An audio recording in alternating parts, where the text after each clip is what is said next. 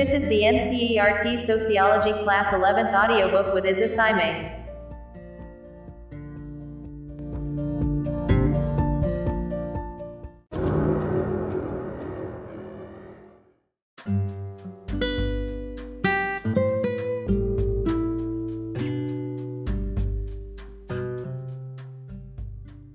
The podcast begins.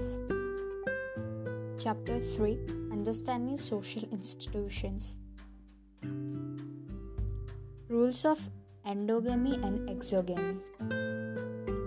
In some societies, these restrictions are stubborn, while some others, individuals who can or cannot be married, are more explicitly and specially defined. Forms of marriage based on rules governing eligibility, ineligibility of mates in classified as endogamy and exogamy. Endogamy requires an individual to marry within a culturally defined group of which he or she is already a member, as for example, caste. Exogamy, the reverse of endogamy, requires the individual to marry outside of his/her own group.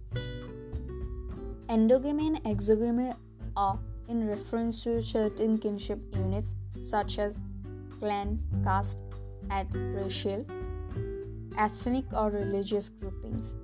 In India, village exogamy is practiced in certain parts of North India. Village exogamy ensured that daughters were married into families from villages far away from home.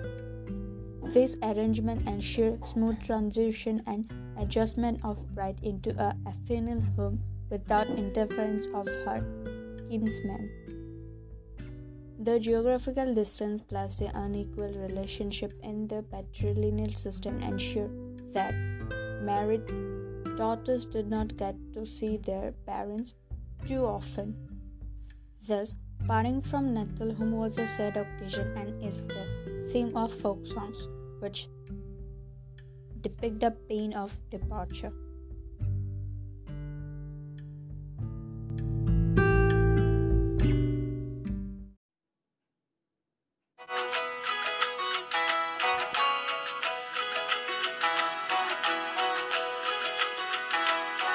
उंगली पकड़ के तूने चलना सिखाया था ना, दहलीज ऊंची है ये पार करा दे। बाबा मैं तेरी मलिका, टुकड़ा हूँ तेरे दिल का, एक बार फिर से दहलीज पार करा दे। मुड़ के ना देखो दिलबरो, दिलबरो, मुड़ के ना देखो दिलबरो, मुड़ के ना देखो दिलबरो, दिलबरो, मुड़ के ना देखो Dilbaro.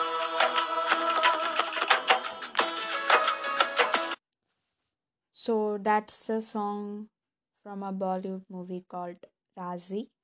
The song was sung by Harshdeep Kaur, composed by Shankar Ehsaan Loy, and written by Gulzar.